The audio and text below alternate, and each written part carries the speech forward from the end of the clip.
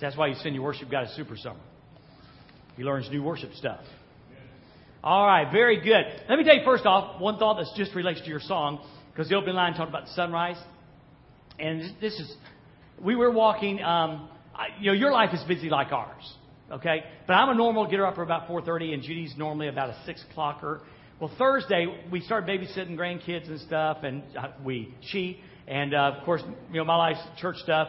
And so we decided we need to walk. If we're going to walk together, walk early. And we left the house probably at 20 minutes till 6, way early.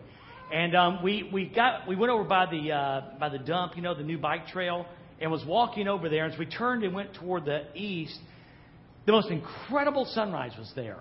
Probably one of the prettiest I've ever seen in southern Illinois. Very, very orange. And then the sun was covered by broken clouds that were lined in fire. And then from that came these incredible fingers like rays from behind the clouds. I said, Judy, look at that. And how incredible our God is in creating that. And here's what I said. I said, we got to see it. And we got to see it because we left the house early to walk. You got to be intentional in looking for the beauty of God. If you stay in bed all day, you're probably going to miss it. If you walk around with your head to the ground, you're probably going to miss it. Look for the intentionality and the goodness of God. Now, along those same lines, and by the way, we're going to be preaching a scripture from Hosea, and then we're going on over to Mark chapter 4. Okay, so that's kind of where we're going in case you want to be looking there. Some of you know this and some of you don't.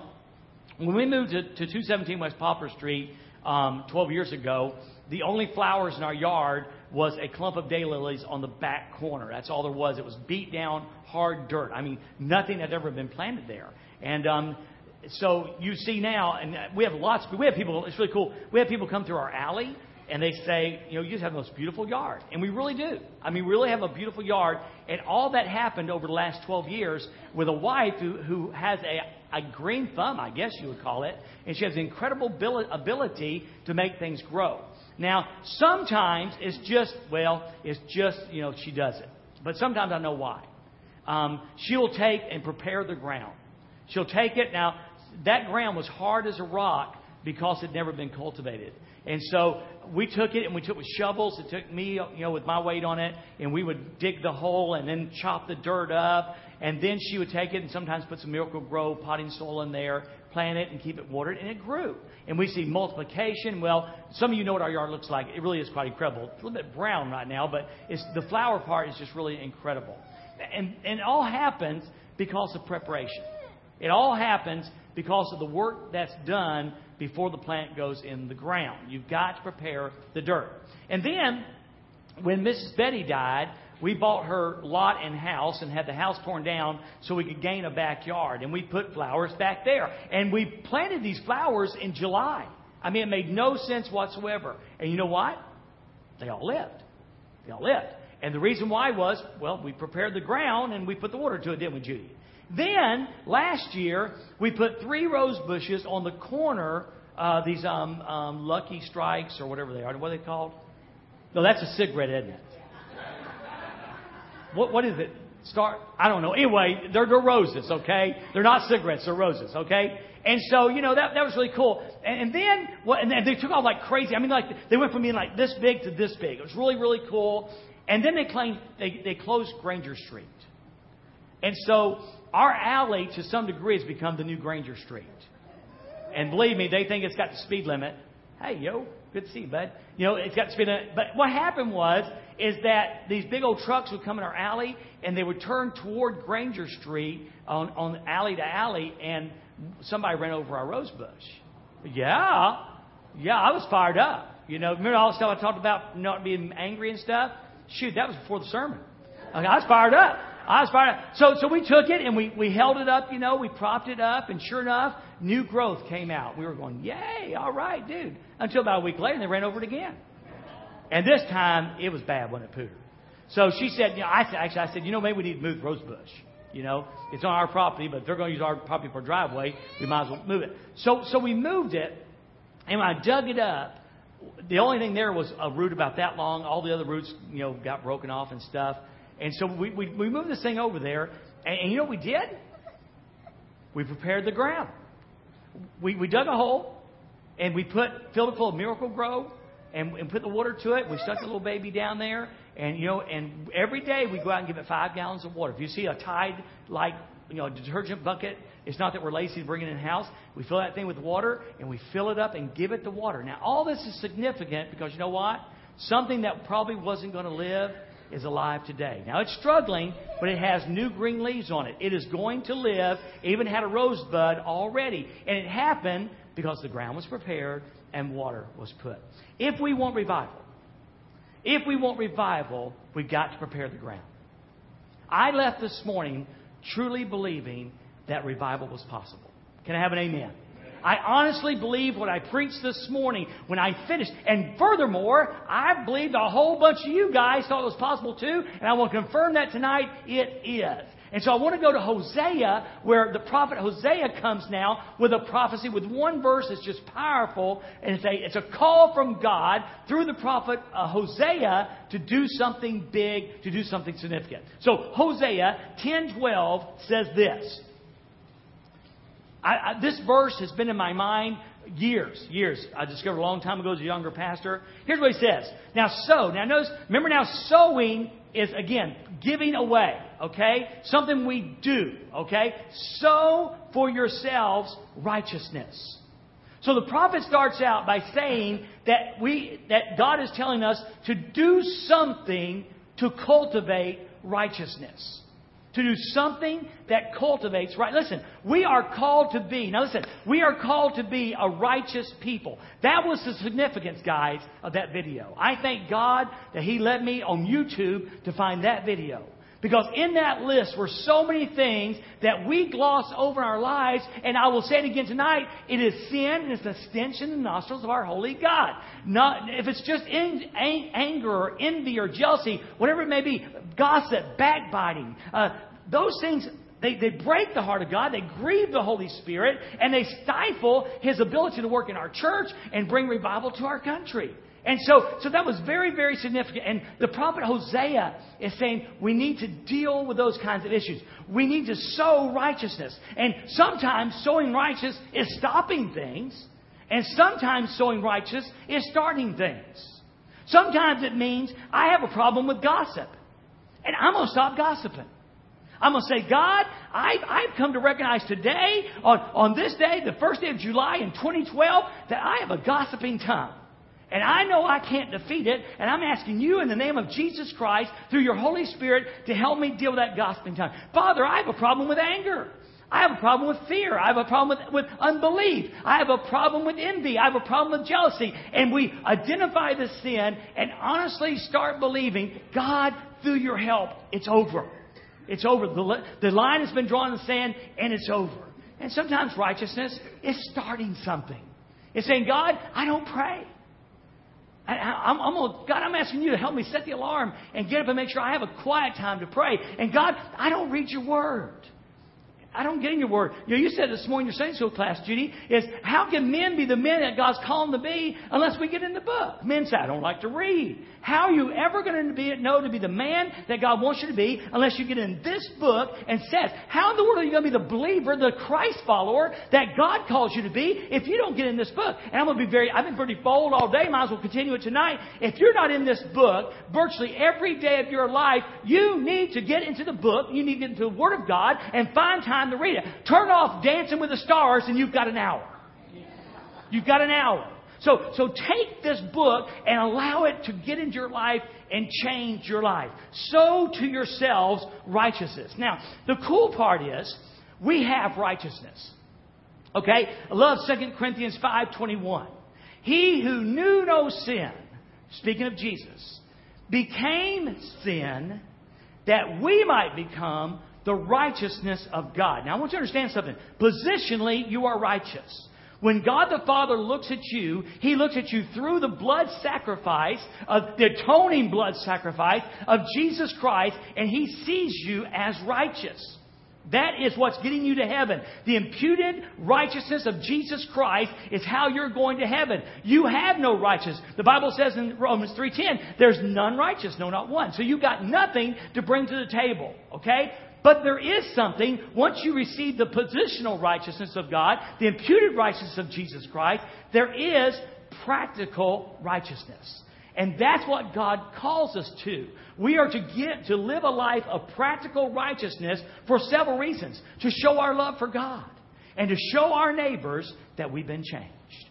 And for a better life right here for us. Now, over in Titus chapter 2 and verse number 11, here's what he says. Titus chapter 2 verse 11. For the grace of God that brings salvation has appeared to all men. Teaching us that, now listen. Denying ungodliness and worldly lust. We've got to learn to deny ourselves ungodliness and worldly lust. You know, I wrestle with this weight thing all my life, all the time. Lose, gain. And the bottom line is this. I am healthier when I choose to deny myself the things that may taste good, but at the same time hurt me bodily. Is it easy to say no to a piece of pie or a cookie or whatever it is? No, it is not. But it is good for me. And Paul, speaking to Titus, says we've got to deny ungodliness and worldly lust. Say that with me. Deny ungodliness and worldly lust. And listen, that is the things that were on that list. That was ungodliness. Do you understand that? When you choose to talk about your brother and sister in Christ, when you choose to stir the pot, when you choose to have dissension, when you choose to not forgive, when you choose to be hard-hearted, when you choose to be judgmental, that is ungodliness. And Paul says we've got to deny that in us. And he says the worldly lust. He goes on and said this. Looking for the... let me finish verse number 12. We should live soberly, seriously, righteously, and godly in this present age. Looking for the blessed hope and glorious appearing of our great God and Savior, Jesus Christ, who gave Himself that He might redeem us from every lawless need. Say, every lawless deed. Now, see, I don't know what your item on the list was, but that was a lawless deed. And Jesus Christ died that you could be redeemed from that lawless deed. He gives you the Holy Spirit that you can have power to not do that lawless deed. See, the lost man doesn't have that power. We have the indwelling of the Holy Spirit. All we got to do is change our want-tos. Now, Kathy, it's about time for that email that Gary sent me. He said, I'd heard this before, but he said, the email said this. He said, a grandfather was talking to a grandson and talking about a story of good and evil and how they were represented by two wolves. One wolf was good and one good wolf was evil. And those two wolves would combat one another. And the little boy said, Papa, what wolf wins? And the grandfather said, the one we feed the most. The one we feed the most. If we keep feeding our old nature and the evil deeds represented on that list is going to win. But when we deny ourselves ungodliness and we deny ourselves worldly things, worldly lust, sin, and we be fed by the Holy Spirit, God gets the glory and God gets the victory. And I'm telling you, Dwayne will be a better pastor and the deacons here will be better deacons. You'll be a better church member. You'll be a better Sunday school teacher. You'll be a better disciple of the Lord Jesus Christ when we master this in our lives. When we get over the fact that we've for so long said God doesn't care about these small sins, this gossip and envy and jealousy. Listen, it breaks the heart of God. And it's killing the power of the church in America today. If we want revival, now I'm taking away your right to whine tonight. Before you whine about this country and the condition it's in, you better be living a holy life. Before you whine about this country, you better be living so much like Jesus, no one can point their finger and say, yes, the church, you call yourself a Christian, you're a hypocrite. Until you be on your face before God and confess sin and become a vessel of revival in the society, we ought not to whine. We ought not to whine. Sow for your self-righteousness. Reap in mercy. Reap in His unfailing love. Do you see the connection there? God loves us unconditionally. But there's a lavish abundance, I think, in the idea of sowing righteousness. He can't love me more. He can't love me less. But the intimacy of the fellowship is so, so sweet. So, so sweet. Sow for yourself righteousness. Reap in mercy. And then here it goes. Break up your fallow ground. Now, I stuck intentionally with the New King James tonight for that one word. I think the Holman Christian Standard says, plow up your hard ground. And that exactly is the right translation. But I was hoping, and using the word fallow ground tonight, it just might stick in your brain of just a little bit better. The prophet Hosea, God speaking to the prophet Hosea, says, break up, plow up, prepare the ground for me to do a great work in your life and the life of the country. He says, break up, plow your fallow ground. Break your hard ground. Now, how important is this? It is the difference between success and failure. It is the difference between an abundance of God's power and a meager expression of God's power. It's the difference between America, perhaps, because, like the prophet said, who knows? Who knows? It's the difference between America continuing down a path leading to destruction and moral decay and a country that you do not want your grandkids growing up in, or a country turning back to God. Like the broken down rose bush, it may be the difference between life and death.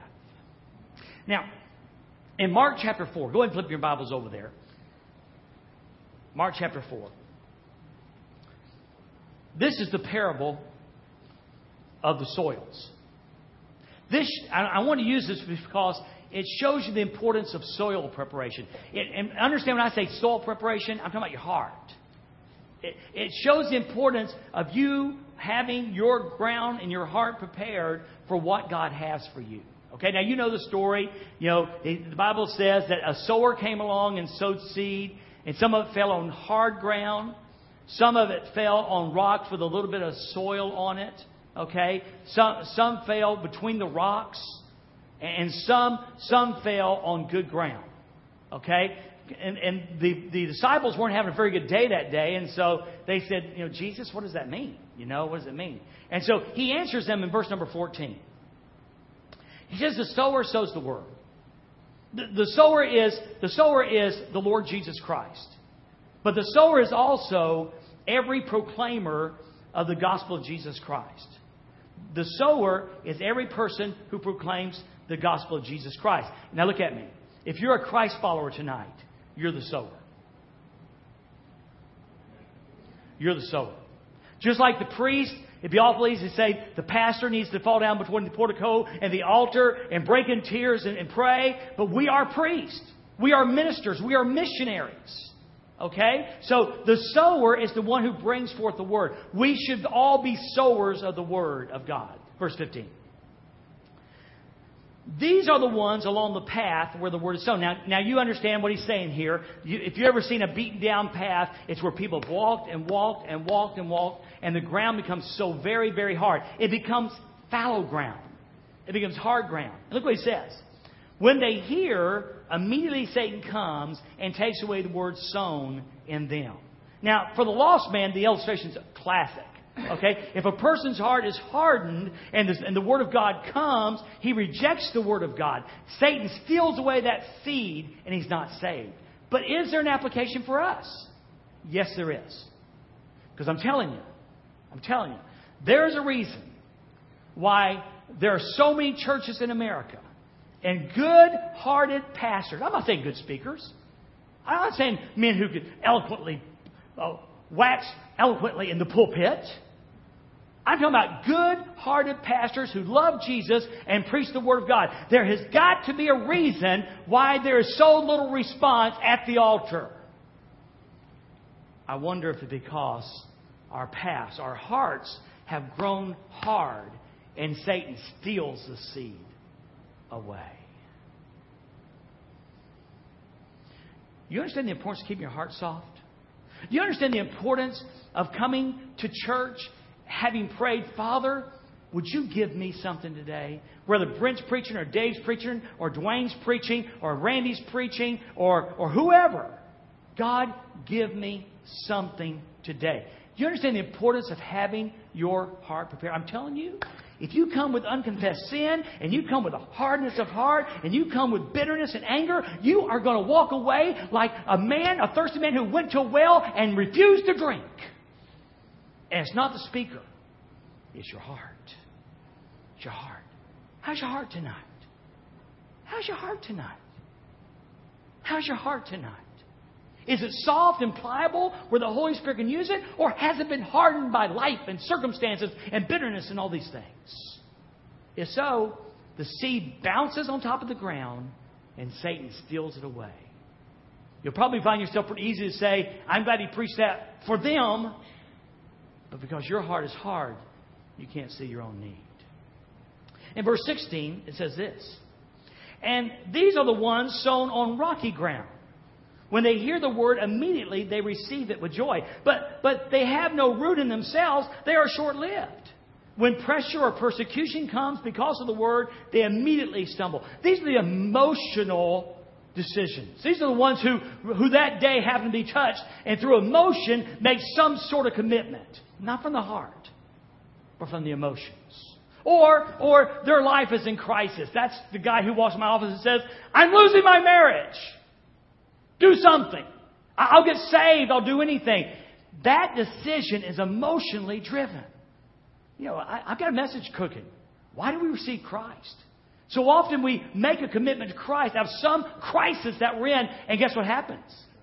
When the emotion cools off, the decision leaves. When the crisis is over, so does the commitment to Christ.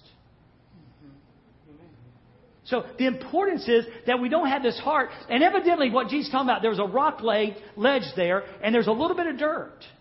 And it may hold moisture well. It did well there. The seed sprouted. But when the sun came up, it immediately baked the seed. That's the picture that Jesus is trying to portray.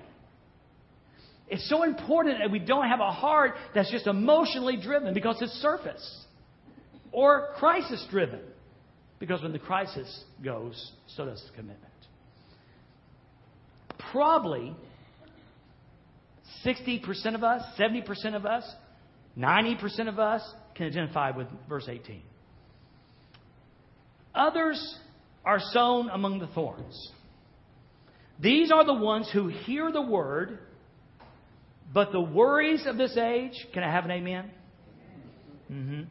The seduction of wealth, can I have an amen? And the desires for other things enter in and choke the word, and it becomes unfruitful. This is the busy heart. This is the busy heart. I think this is what more of us wrestle with than any other thing. We're concerned about the worries of this age. That we almost have a lack of faith or trust in God or the timing of God, and we worry.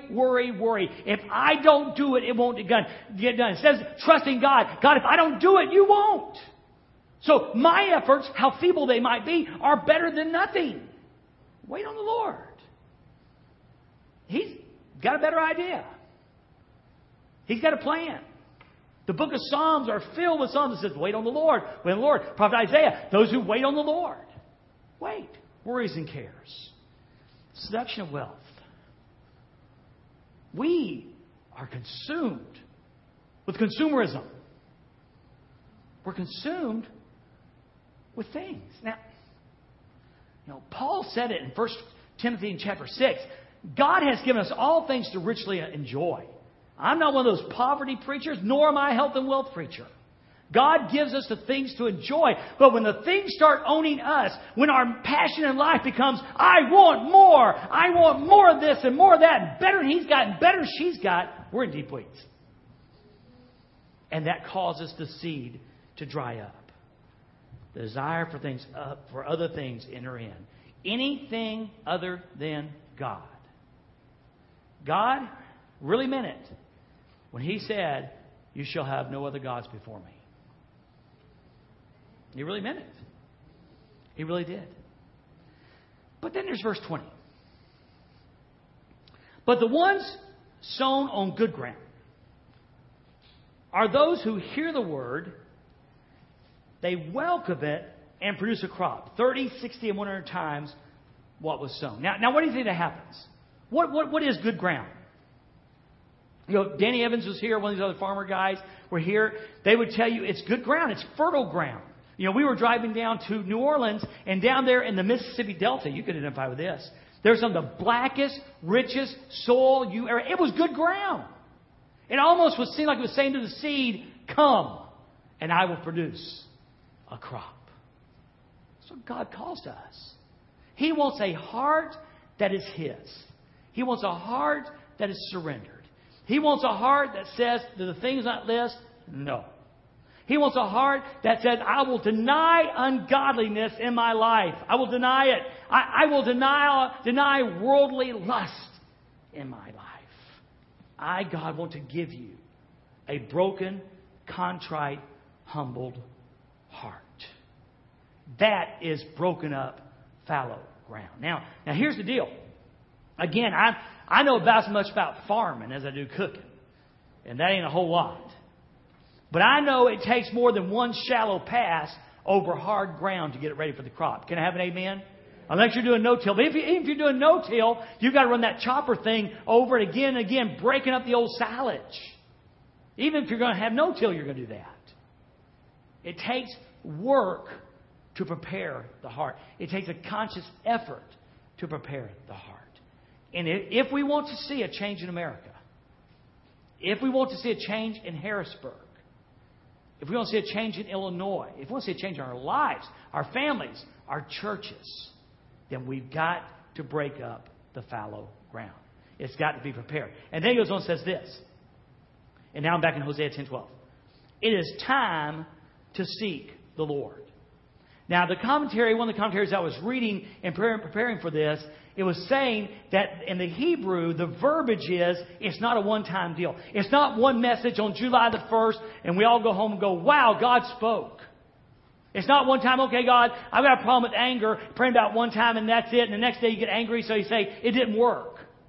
It's a change of attitude and lifestyle. It means when it's time to seek the Lord, it's a continual thing. God, I seek you in these areas. God, I seek you early in the morning. I seek your word. I seek you. God, it's a lifestyle for me. It's being a fully devoted follower of the Lord Jesus Christ. One who takes time to be in the Word and takes time to talk to Him in intimacy. That's what it is. It's time. It's time to seek the Lord. How long, Dwayne? How long should we kind of like watch these things in our life? How long should we pray? Till He comes and rains righteousness on you. How long do you prepare for revival? Until revival comes. How long do you act like a fully devoted follower of Jesus Christ and really address the sin in your life? Till Jesus comes. Amen? Now, it's really cool. I picked this up again in the commentary. See the word rains there? It can be translated two ways. One, it can be rains. I know this is weird, but that's what the commentator said. It can mean rain, or it can mean teach or proclaim. And so he said, the author said, perhaps Hosea had the double meaning there. I can't say agriculture. Yeah, I did, agriculture. The metaphor there continues till He rains, till the rains come, He pours righteousness on you. But till He teaches and trains and molds your heart and life in righteousness. That's it, folks. Guys, I pray in Jesus' name tonight, with all sincerity in my heart, I pray. I know I'm in the minor prophets. I know that's the theme of sowing the prophets. I know all of that. But I'm telling you guys, with the election coming in November, we are hanging our hat on two guys who don't have a clue. Now, you ought to vote. Come on, amen? I think you ought to vote. Don't care. I don't tell you who to vote for, at least not from the pulpit. You want to meet me in my office, I'll be glad to share with you. I know they said, well, one's this way and one's that way, and neither one are great leaders, and I don't know how you feel about all that, but I do know a great leader. And I do know a man with the answers. In fact, I know a man that has never made a mistake. I know a man who's never failed. I know a man who proclaims that he can change any nation, any family, any person. His name is Jesus Christ. I kind of like the idea of the third name on the ballot. We'll go right in Christ as King of America. Sound like a good idea to me. Would you bow your heads right there, please?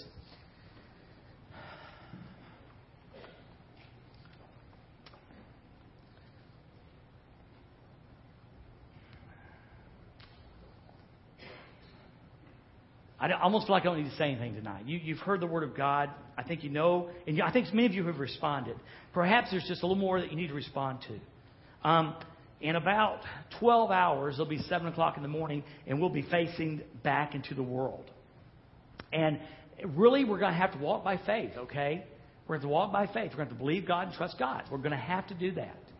And then, if you identified that thing on your list, okay, and the opportunity comes and you find yourself stumbling and falling, just tell God right there on the spot. Don't wait till 9 o'clock tomorrow night or the next day.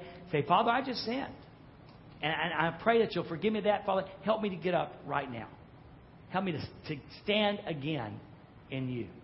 And what you're going to find out as you go through your days tomorrow, the days ahead, and the weeks ahead, if you're serious with God,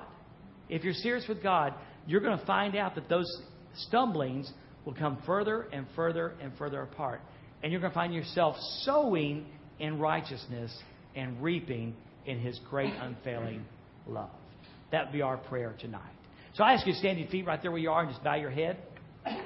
I'll pray for us at the close of the invitation time. The altar is open tonight. If you want to come and do business with God here, but like I said this morning, you can do business right there. But listen, I know it's Sunday night, and I know this is message number 2, but don't waste it. Don't waste it. Remember, God, what did you have for me tonight? As the team plays and sings softly, you business God, if I can help you with anything tonight, the decision you need to make, I'd be glad to help you as your pastor. Brother Dave.